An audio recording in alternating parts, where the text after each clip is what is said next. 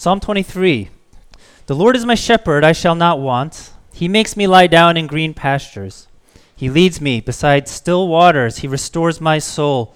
He leads me in paths of righteousness for his name's sake. Even though I walk through the valley of the shadow of death, I will fear no evil, for you are with me. Your rod and your staff, they comfort me. You prepare a table before me in the presence of my enemies. You anoint my head with oil. My cup overflows. Surely goodness and mercy shall follow me all the days of my life, and I shall dwell in the house of the Lord forever. This is the word of the Lord. Let's pray together for a brief moment. God, we pray that during this time, you would do more than instruct us, but you would form our hearts. You would change our perspectives. You would help us to see the world as you see it. You would help us to see our life circumstance as you see it. You would help us to see our responses to things as you see it. And in this season, as we talk about fear, we know fear is such a powerful force in all of our lives, and we can't overcome it simply by our own will, but we need your help. And so as your word comes to us today, may it come with more than information, but by way of the Holy Spirit, may it come with power to open our eyes, power to help us to see, power to give us the gift of faith, to trust in you. In Christ's name we pray. Amen. This spring, we've been spending basically the season looking at what the Bible says about fear. And this series is going to conclude on Easter Sunday. Believe it or not, there's probably a lot more we could say about fear because the Bible says a lot more about fear. But we're kind of getting to the last sermons on fear. And what I wanted to do is just look at what some of the Psalms say about fear. For the basic reason of just giving us the spiritual tools of what we can turn to in the Bible when we are going through the experience of fear or anxiety or worry.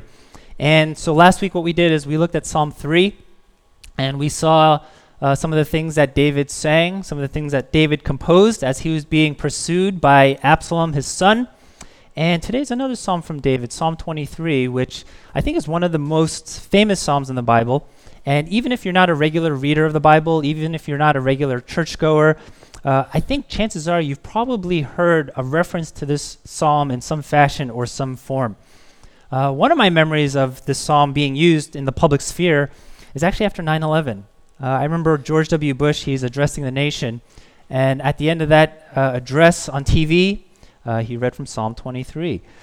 You know, one of the things that I mentioned last week is that fear is so powerful that it can make us be people that run away or escape from things rather than face that which is dangerous.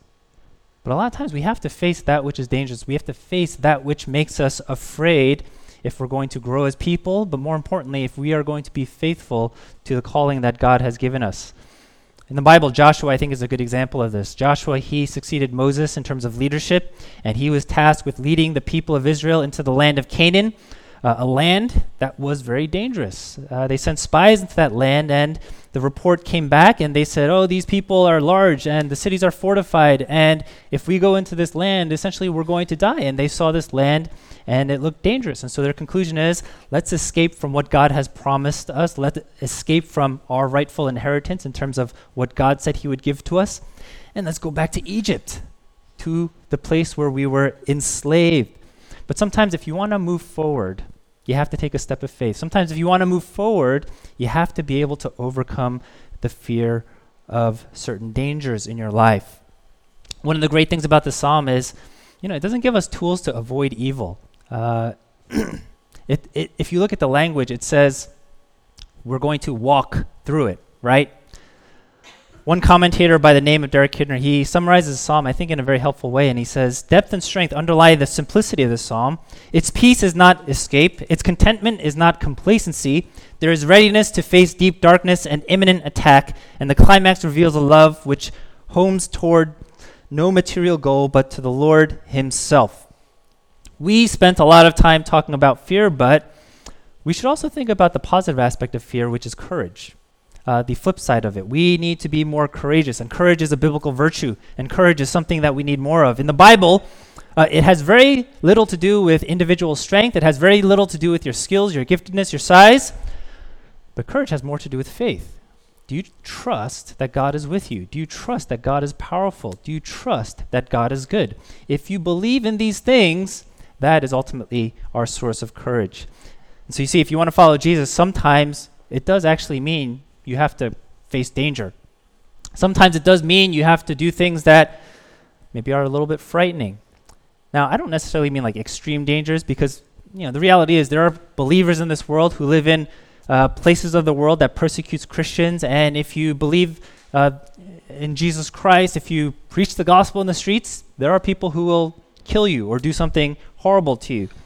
That's, of course, not everyone's calling, and especially we who live in America likely won't face things like that. But there are still going to be moments and opportunities where maybe we flee from a certain thing because of fear.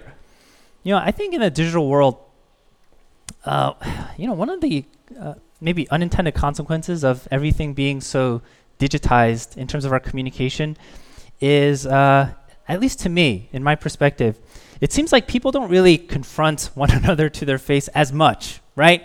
So therefore, if you're going to break up with somebody and if you've been in a long relationship with them, these days it's not unheard of to hear, oh, you did it by text message. Maybe I'm old-fashioned. I think that's inappropriate, right? I think that's a little bit cowardly. I think you should say it to somebody's face. If you quit a job, I don't know if this is acceptable in like workplaces anymore. I imagine it's still not, but if you're to quit a job or something like that, you probably don't do it by sending your boss a text message, right? Maybe you have a meeting, schedule a meeting and say, hey, I'm going to resign. Here's my 2 weeks notice. My wife actually mentioned this story yesterday, but she said she noticed she's a teacher and she teaches like elementary school age kids, and there's a little bit of drama going on amongst the students, and one person says something bad about the other person, and instead of that other person saying, hey, I don't like the way you talked about me or the name that you called me, what this other person did who received the name calling said, oh yeah, he gathered his friends and basically said, hey, let's call this guy another name. And there's never direct confrontation of like, hey, I don't like what you call me, but now you kind of have like these, tribes forming, and maybe that's a good analogy of what's happening in our society today. I think courage is really important just for good relationships, and I think there's going to be a lot of opportunities where fear is going to give us a temptation to escape. Even in the context of personal relationships, there might be something that you have to confront somebody about, and if you don't have courage, most likely you'll resort to some of these secondary tactics that aren't going to be helpful or beneficial. I think living in New York is a struggle for most people because of the cost, right? New York is not an easy place to live in. It's very expensive, and especially those of you who have children, I'm sure you think about that a lot. Should I stay in New York or should I not? And especially as they get to the age of like kindergarten, right? And you start to think about schools. I'm sure as parents get to that age, you're starting to think, oh, this is what it's going to cost to stay in New York with children. And maybe there's a lot of fear there, right? But I think if you want to be faithful, it's not to say that you have to stay in New York, but if you want to be faithful, the way that you make your decisions is not, can I afford this, or is this going to yield the best life? But you say, where is God calling me? Where is God calling me? Because if he's calling me to New York, then I have to trust that he's going to make a way. I've always thought that I say this to people a lot, especially in pastoral ministry, and especially to church planters that come to New York. I'll often say, I think 50% of the mission in New York is just to stay in New York as long as you can. Now, I'm sure there are real fears out there about, cost of living, and there are legitimately people who cannot afford to live in New York and stay in New York. But the point is, the temptation is going to be to make our decisions based on fear, right? And not based on calling. And when we make our decisions based on fear and not based on calling, and when we're not willing to face maybe dangerous, it's not dangerous situation, but dangerous to us, I guess, situations, we won't be faithful. We're just not going to be faithful. And so, even though we're not in the position of David here, where people are probably literally trying to kill him, I think we still have our own dangers that we face, and we need courage to face them and walk through them if we want to be faithful. Now, if this psalm helps us face what the commentator says, face deep darkness and imminent attack, what's fascinating about the psalm is it does it in a very unexpected way. If someone were to tell you, you were going to walk through the valley of the shadow of death, and you were going to face attack and evil, I think you'd expect a different metaphor, right? I mean, you saw that metaphor in Psalm 3 when it said, the Lord is my shield. You might expect it to say, the Lord is my warrior, my something, right? Something to that effect. But this entire psalm is based on the metaphor of a shepherd. Of a shepherd. The Lord is my shepherd is how it begins. And if you follow the train of thought in the psalm, this is the reason why David eventually would say, I will fear no evil, right? Because the Lord is my shepherd. So why does the fact that the Lord is our shepherd, how does that really help us face our fears and walk in the midst of danger with a kind of confidence that only the Lord can give? Well, that's what we're going to explore in this psalm today. Now, most of us, I'm pretty sure, I'm like almost 100% sure, most of us don't have any direct knowledge of what it's like to be a shepherd. But this is really an appropriate metaphor for somebody like David because some of you may know David actually was a shepherd. He was the youngest of 8 children, and I think back in those days, it would usually be the youngest person who would have to do the work of a shepherd. So he actually worked as a shepherd before he was a king, and so he knows the life of a shepherd. He knows the kind of relationship a shepherd has with his sheep, and the job of a shepherd is essentially twofold. The first thing a shepherd has to do is provide for their sheep. Make sure they eat, make sure they drink, make sure they can live. The second thing a shepherd has to do is protect their sheep from dangerous predators. Even though David was the youngest of 8, and it's a little bit comical when you read the story. He's so small in stature that Goliath, when he initially sees David as being the person who's going to fight him, he disdains him. He's like, what? This little guy? He's going to fight me? What's he going to do? And David actually learned a lot about courage through his work as a shepherd. There's a place in 1 Samuel 17 where he's talking to Saul and he says, I used to serve, be a shepherd. I used to serve my father in that way. And here's what he says. And when there came a lion or a bear, and this lion or a bear took a lamb from the flock, I went after him and struck him and delivered it out of his mouth. And if he arose against me, I caught him by his beard, struck him, and killed him. Your servant has struck down both lions and bears, and this uncircumcised Philistine, referring to Goliath, shall be like one of them, for he has defied the armies of the living God. This little guy, David, right? Killing lions and bears. And David says this after, right? Other Israelites look at Goliath and they run away in fear. They say, he's too big. I'm going to die. He's going to destroy me. But David has enough courage to face him. And he partially gains that courage through his experience as being a shepherd and protecting his sheep. So he knows the work of a shepherd. He knows what a shepherd does, and he knows how important a shepherd is for the livelihood of his sheep. And when he thinks about the Lord, when he thinks about his dangers, when he thinks about his life, he thinks about the Lord being his shepherd. I debated whether to split the sermon into 2 parts because there's a lot in here, but I decided not to do that, which means that in this sermon, I'm going to try to pack a lot into a small amount of time. There's 5 things here.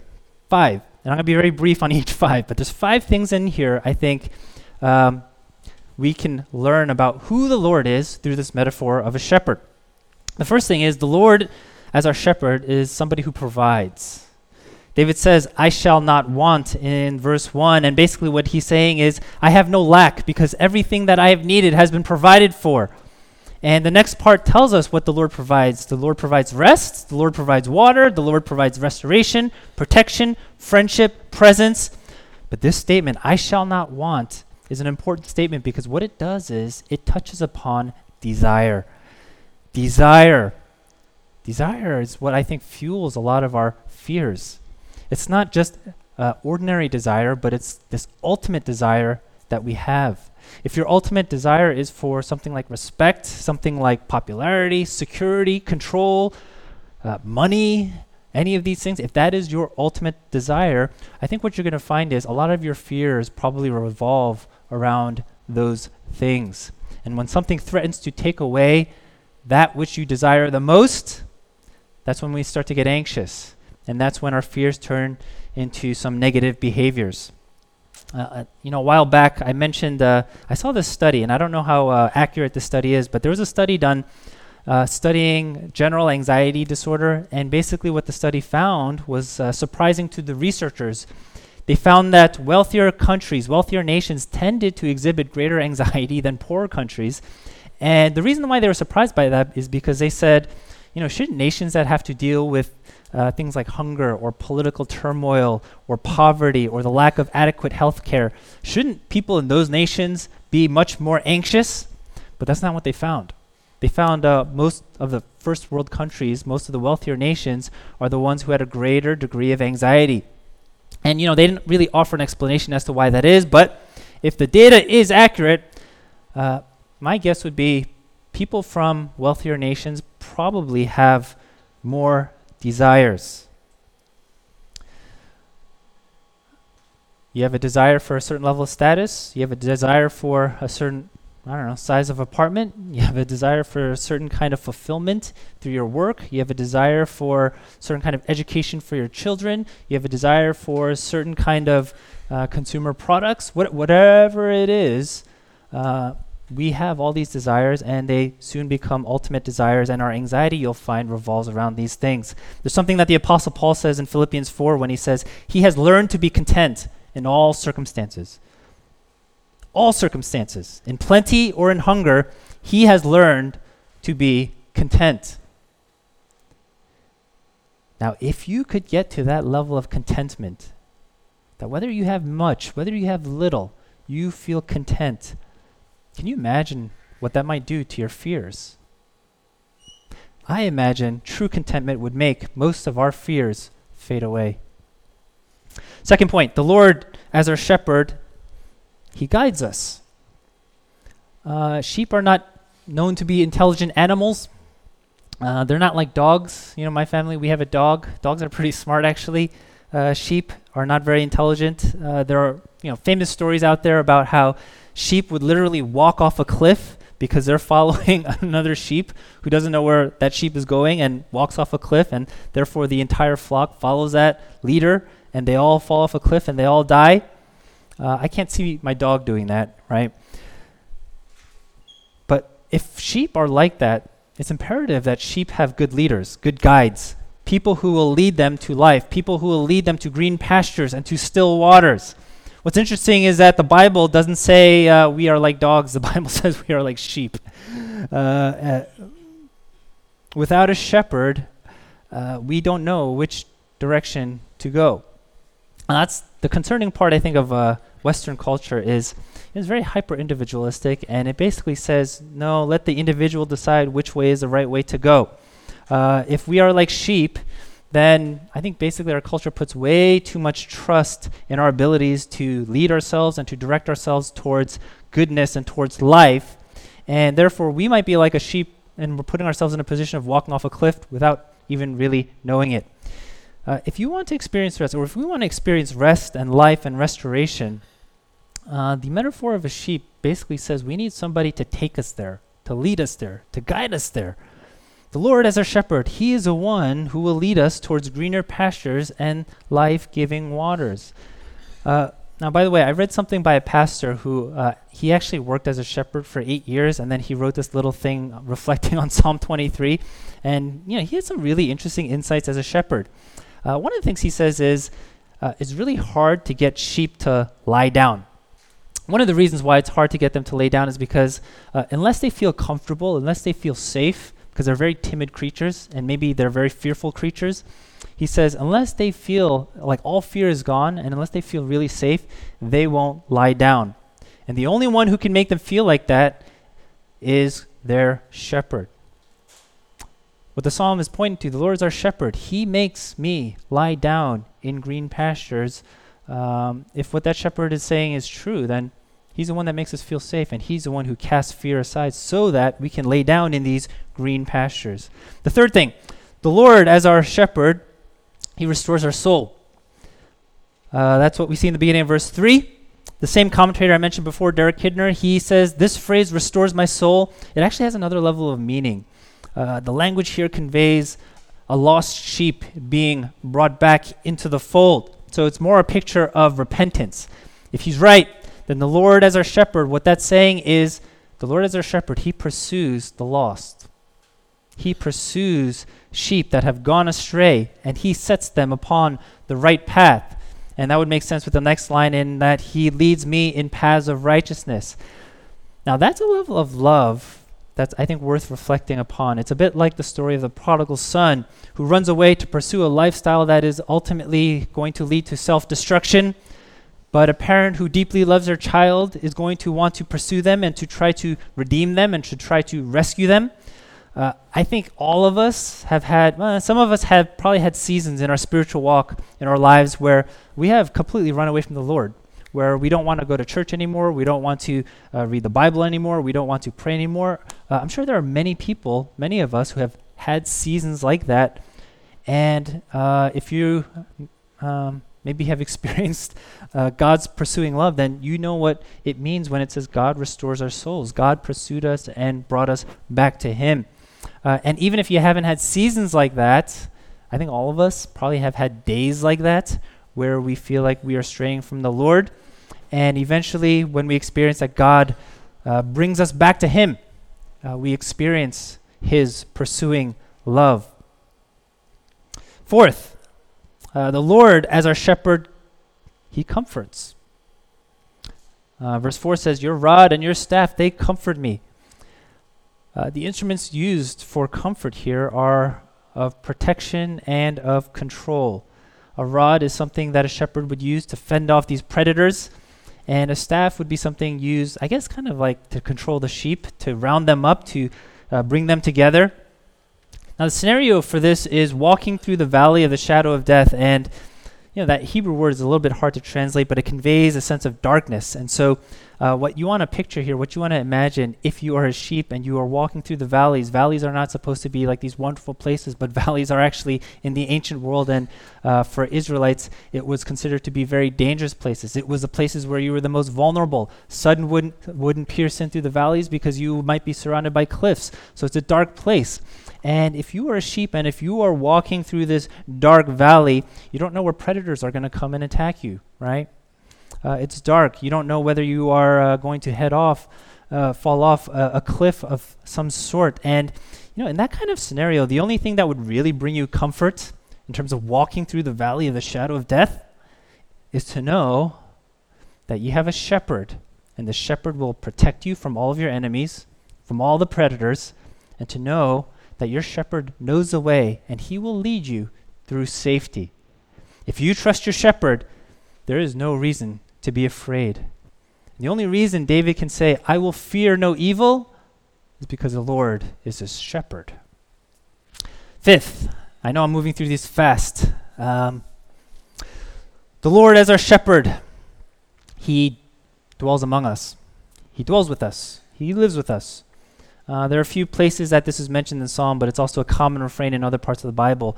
When someone is afraid in the Bible, God usually doesn't say, well, let me take care of X, Y, and Z and put you in a better situation or a better circumstance, and then you won't be afraid anymore. The common refrain that God usually responds with to somebody who is afraid is, I will be with you. My presence will be with you. That's just where the source of courage is found. It's in knowing that God is present, that God is with us. I encourage all of you to volunteer and to teach in children's ministry once in a while, because I think it'll actually deepen your faith and make you better communicators of your faith. The reason I say that is children oftentimes ask the best questions, but their questions are so simple, but they're so hard to answer. Let me give you an example. My daughter once asked, how do I know God is real? Because I can't see him. Simple question, right? How do you answer that to a child? That's a really good question too, and I'm sure a question that many adults have. How do you know God is real when you can't really see him? Well, I guess my response would be, this is not how I answered her. I was like, well, I don't know. Let me think about it. Let me think about how to give you the answer. But I thought about it. I think this is what I would say. In my town, one of the things that they're trying to do is they're trying to make it safer for pedestrians, because I guess there have been a lot of hit and runs in my town. And so the chief of police and the municipality, what they're doing is they're putting these like undercover police officers at these various intersections, and when they see cars running through a stop sign and not stopping, what they'll do is they'll pull them over and give them a ticket, right? Now, the police, you can't really see them. They're not noticeable. You can't recognize them. They're unseen by pedestrians. They're unseen by cars, but their presence is there. And because their presence is there, it makes a difference. It matters. Theoretically makes it safer, right? Now, I do understand the analogy definitely breaks down somewhere because that's not the same thing as who God is, but essentially, even though you can't see the presence of God, God's presence matters. The fact that he's there matters, whether we see it or not, whether we believe it or not.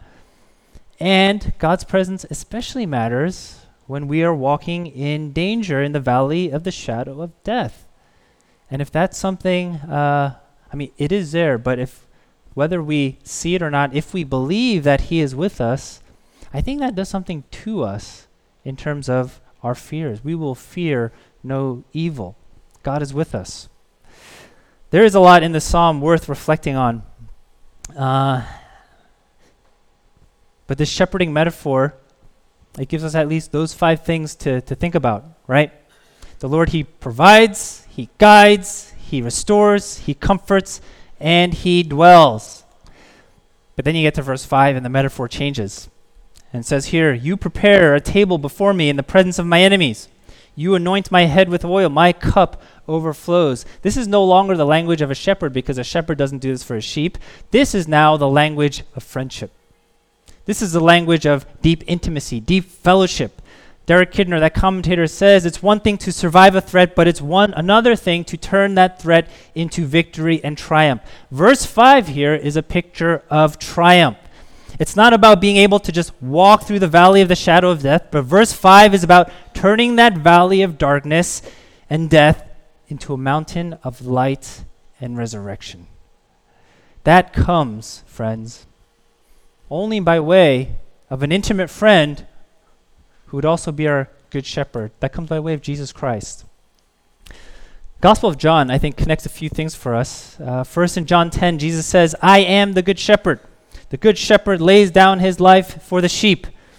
I don't think shepherds were particularly known for doing that, for dying for their sheep. Sure, they provided for them, they guided them, they restored them, they comforted them, they dwelt among them. But we didn't have this 6th point where shepherds lay down their lives for their sheep. But when Jesus says he is the good shepherd who lays down his life for us, I think he's introducing something a little bit new. He's introducing the kind of sacrificial love that is very unique for Jesus as our good shepherd. He is willing to lay his life down for us. Why? John 15, I think, completes it when he says this, greater love has no one than this, that someone laid down his life for his friends. You see both themes in the psalm, right? Shepherding, friendship. You see the fulfillment in the Gospel of John, right? He is our good shepherd, and he calls us friends because he lays down his life for us. You see, Psalm 23, it comes to a climax in Jesus because Jesus is the shepherd and he is the friend who would ultimately lay down his life for us. And you know what that actually does? That intensifies everything that David says in this psalm. Yes, the Lord as our shepherd provides. Jesus provides far exceedingly than David probably ever imagined because he provides a glorious inheritance that's imperishable, undefiled, and unfading, kept in heaven for us. That's what it says in 1 Peter 1. Jesus guides us where? To the very loving arms of the Father when he says, I am the way and I am the truth and I am the life. Jesus pursues us by loving us and laying down his life for us even while we were still sinners, even while we were his enemies, even when we went astray. Jesus comforts us by virtue of our union with him. Paul writes in 2 Corinthians 1, for as we share abundantly in Christ's sufferings, so through Christ we share abundantly in comfort too. Jesus dwells in us. Why? Because he sends the person of the Holy Spirit to dwell among us at Pentecost. And therefore, the presence of God is with us in a way that is far more expansive than it was for the people of Israel. And so you see, what Jesus Christ does is he takes the wonderful truths of this psalm and he intensifies it by his blood. But the final thing we can say is this. Here, David walks through the valley of the shadow of death, and the Lord is with him. Jesus is not just with us. He actually takes that walk. He himself walks through the valley of the shadow of death when he hangs upon a cross so that we would be completely spared from it, so that we would be resurrected from it. He prepares a table for us in heaven, and he invites us to the marriage supper of the Lamb of Revelation 19. You know, some Old Testament passages, if I'm going to be completely honest with you, when I'm preaching, sometimes it's hard to see the connection to Jesus, and I'm like, all right, so what does this say about Jesus in the gospel? Psalm 23 is not one of those passages. Psalm 23 just drips with the person and work of Jesus Christ. It's like, have you ever done those easy mazes, I think designed for children, where no matter what path you follow, it always gets you to the goal? Like, you can't mess up. Psalm 23 is a little bit like that. No matter what string you pull on, no matter what path you follow, no matter what verse you see here, it's so clearly pointing to who Jesus is and what he has done for us on the cross. Jesus is the only reason goodness and mercy follow us all the days of our lives. Jesus is the only reason we can dwell in the house of the Lord forever. So here's what we should consider then. If David only had partial knowledge of the kind of shepherd and friend he had, and yet was able to say, I will fear no evil, then what could a fuller understanding or a fuller knowledge of who God is after the death and resurrection of Jesus Christ, what can that potentially do to our fears? There's a famous preacher, Charles Spurgeon, once said he observed a child who once was at perfect peace on a boat in the midst of like the most dangerous storm. And virtually everybody else on that ship was deathly afraid that they were going to die because the ship is tossing to and fro. And this child is just kind of perfectly happy and at peace. And someone asked this child, why are you so comfortable? Why are you so at peace? Why are you so happy? And the child's response is, my father is the captain. He knows how to manage.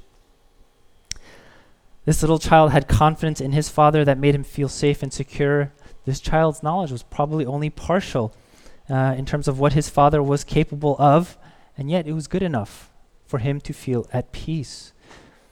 I think that's a bit like David in this psalm. But what if this child knew something about his father? What if he knew his father actually had superpowers and can control the weather and make the weather stop? That's another level of security, right? David knew the Lord, and it gave him confidence, the confidence he needed to overcome fear. We know everything David does, but far more. We know how much more loving, how much more gracious, how much more powerful, how much the extent in which God would go to bring us out of the valley of the shadow of death, to raise us to new life because of the gospel, because of Jesus Christ. And therefore, what could that do for our fears? You know, I think the only way to make something like this a little bit less abstract is, there's different kinds of knowledge. There's like an intellectual knowledge, but there's like a deep experiential knowledge. A couple of us, we are doing Bible study on Ephesians, the book of Ephesians, and Ephesians 3 points that out so well. The Psalms are not meant to be taught. The Psalms are meant to be sung, to be prayed through. So next time you feel anxiety, whether anxiety over job, anxiety over future, anxiety over a decision you have to make, anxiety over lack of finances. By the way, it's tax season, right? So maybe you owe a lot of money in taxes. Well, maybe that stirs up some kind of anxiety. Whatever anxieties you feel, maybe anxiety about a relationship, maybe anxiety about a confrontation, anxiety about something that's not going well in your life, try it. Try praying through Psalm 23. Try reciting Psalm 23. Try reading it and summarizing it and applying it to your own situation. The Lord is my shepherd. I shall not want more finances. I shall not want more control. I shall not want a better job. He makes me lie down in green pastures. He gives me rest for my soul. He leads me beside still waters. He's the one that fills me with life, not these other things. He restores my soul. I struggle with my sin so much I'm tempted to stray, but his kindness will bring me back to him, and therefore my confidence is not in the quality of my faith, but in the quality of my Savior. Paraphrase this psalm next time you go through fears. Pray through it and see what that does to your fears.